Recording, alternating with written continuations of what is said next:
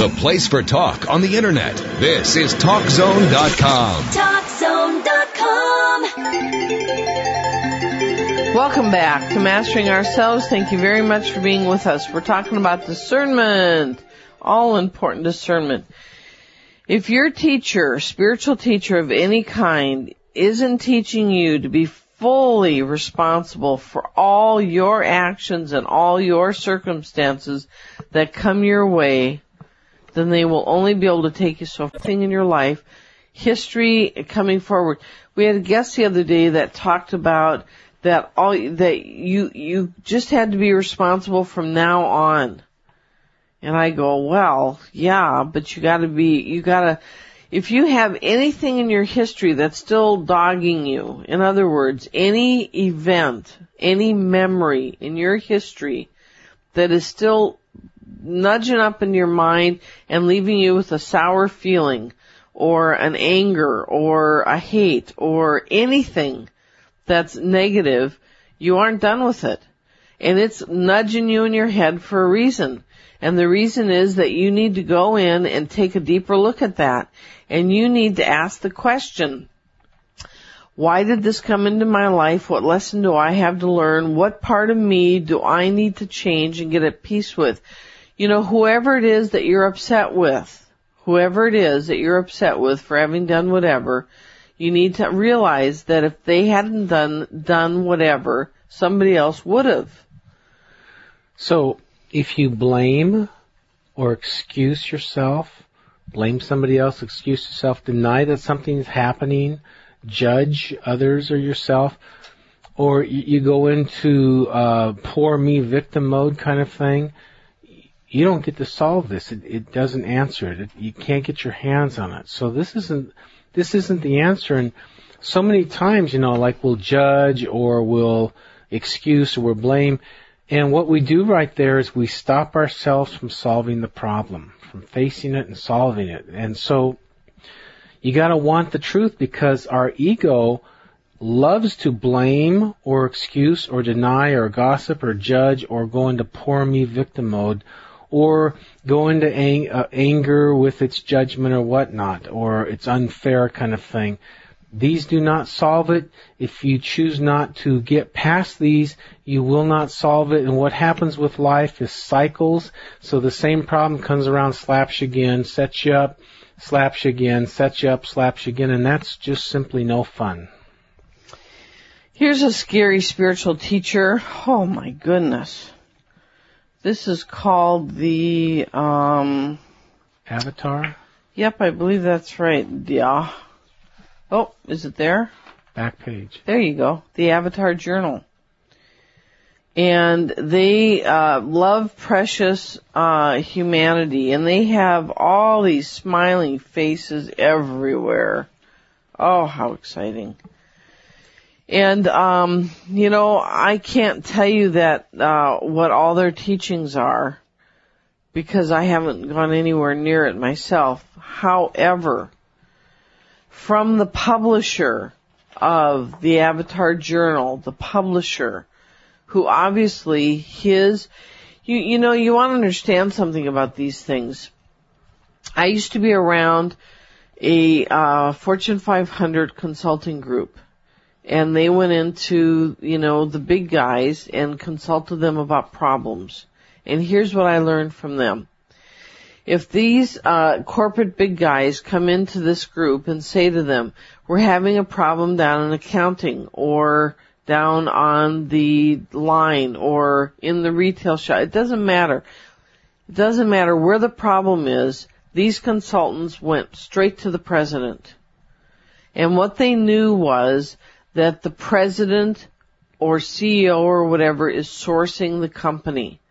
So whatever the problem is in the company, you will find the reflection of it in the president.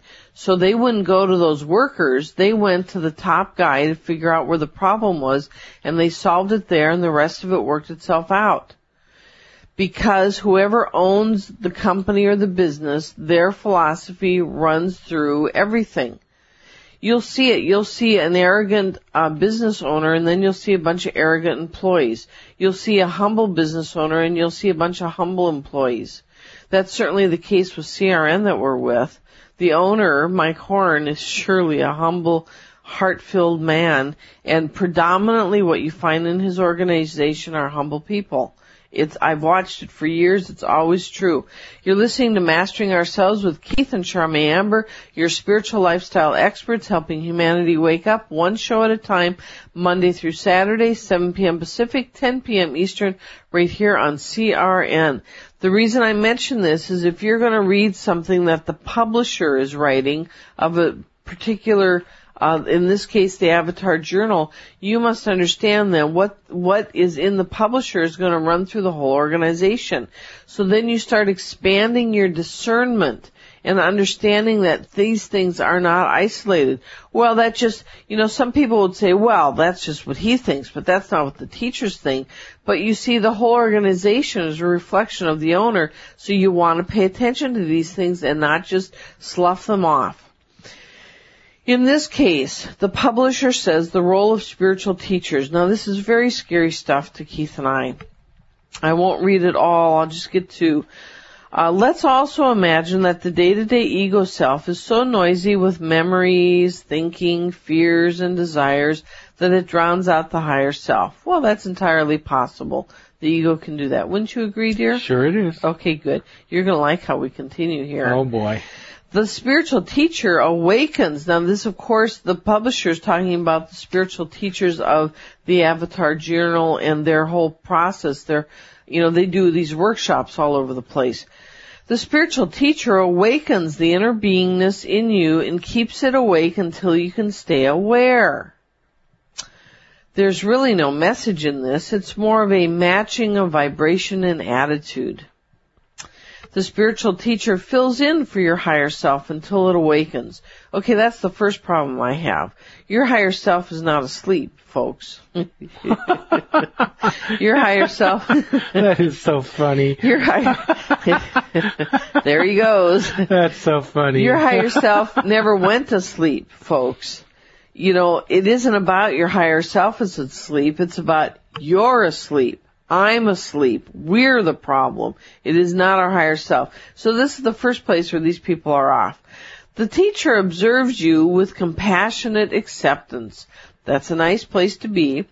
This attitude of the personal spirits. By the way, though, while passionate acceptance is nice, you also need somebody who's going to rigorously point out to you the areas where you need to work on, because we all are so resistant to seeing them. If we don't get help, we're not going to see it. So if it's simply compassionate acceptance, you're not going to get anywhere. It's one step at a time. You can overly point out things and just blow a person out.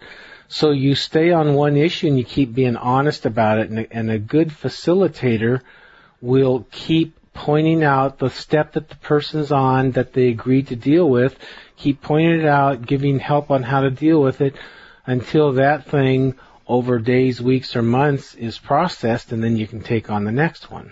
Okay, listen to this now, Keith. Keith's going to like this part. You're just toying with me. It's just miserable.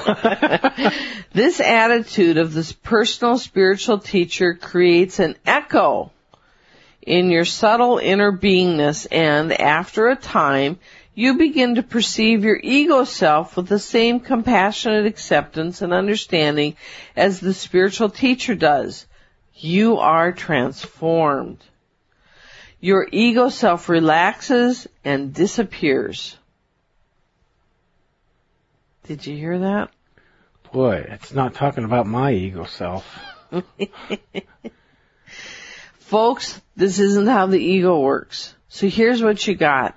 I see some merit with, almost like being an example and a person's with you and they get that, but then you have to walk your own steps through being challenged with it. That's right. And you can be helped to really get on a new template, but you still have to walk your own steps. If you're expecting this teacher to love you until your ego just decides it's safe and can disappear, it isn't ever, ever, ever going to happen. So what ends up happening is you have a bunch of people smiling, sending all this nice love around, but no ego work is happening, and you've got a lot of people that are full of themselves. How else could they possibly be? Right. So you have secured your ego being safe and secure and non-threatened by you growing up. That's right. This is not how it works. Oh, today's tax day. Oh, yeah, you're right, it is. So, under this list that we have in the book, Steps to Enlightenment, is, we've got a whole list of things, and this is that the spiritual path is easy, because that's what these people are saying. You know, if the spiritual path was easy, many people would be just having a heyday on it, because people like easy. You know, Charmaine and I have this little saying between us. It's about this book, this profound book, The Shortcuts to God. Oh, yeah. And it has only one page, and you open up the book and the page says there aren't any. There aren't any. Do the work. That's right. And that's another one on this list. If there's ever a teacher that says to you that there are shortcuts to enlightenment, run, Forrest, run. These people are suggesting that just by having compassionate acceptance, that your ego will melt away and you will be permanently transformed. That is clearly saying there are shortcuts to enlightenment. There are not, These people aren't dealing with their egos. No, they're not. They're not dealing with their egos. No, they're not. They're talking some other thing, and they're calling the egos, and they're calling their higher self some sleeping thing. If anything's awake, the higher self's awake, and we're living the condensed down life into the karmic school where there are limitations, which might mean we're more asleep than them. We're easily more asleep than them. You know, Charmaine and I are in touch with our higher selves, and they're not asleep. No, they're not. If anything's asleep, we are, and we're not asleep, but they're really not asleep.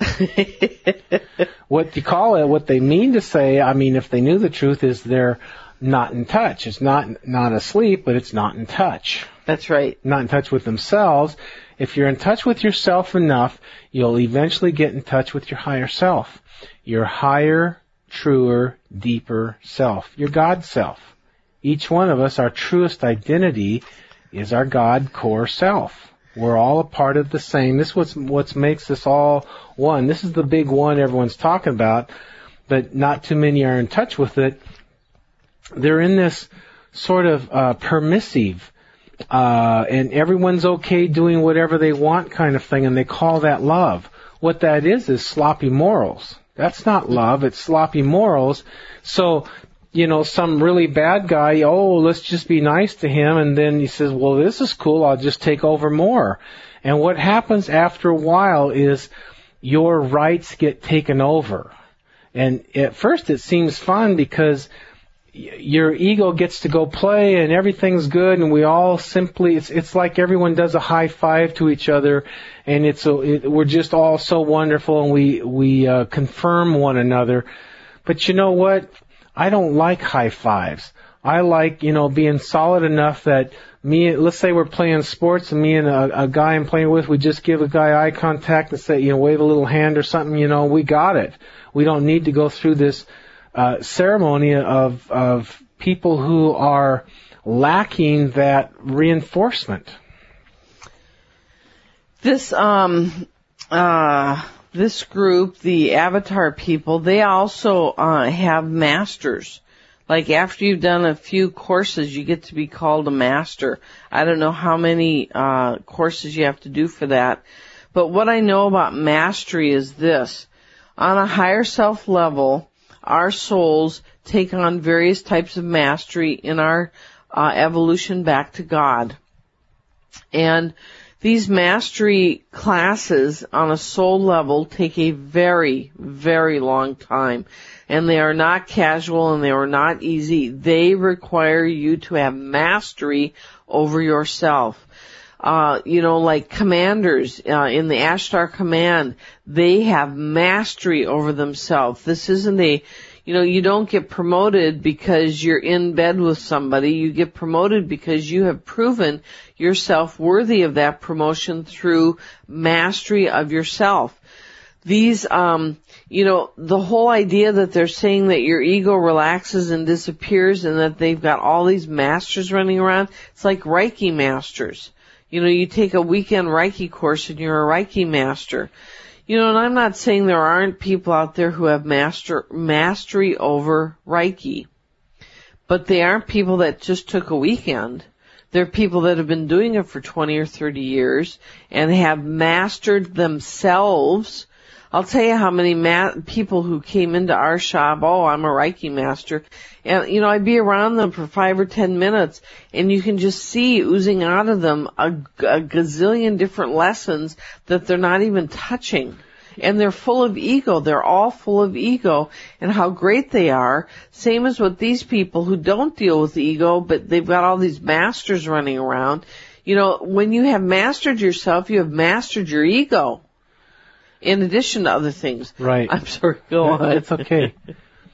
We've seen these Reiki people and other different groups, different people, and I like that they're a beginning on some breakthrough, but to call these beginners masters, most of them... It's embarrassing. It is embarrassing, but I like the realms they're getting into, the kind of healing, the distance healing, and a little bit of dealing with themselves kind of thing. So I like that they're breaking into their spirituality to some degree. You're listening to Mastering Ourselves with Keith and Charmaine Amber. We so appreciate that you've joined us tonight. We are your spiritual lifestyle experts with sound answers to life's tough questions Monday through Saturday, 7 p.m. Pacific, 10 p.m. Eastern, right here on CRN. When we come back, we'll talk a little bit more. Stay with us.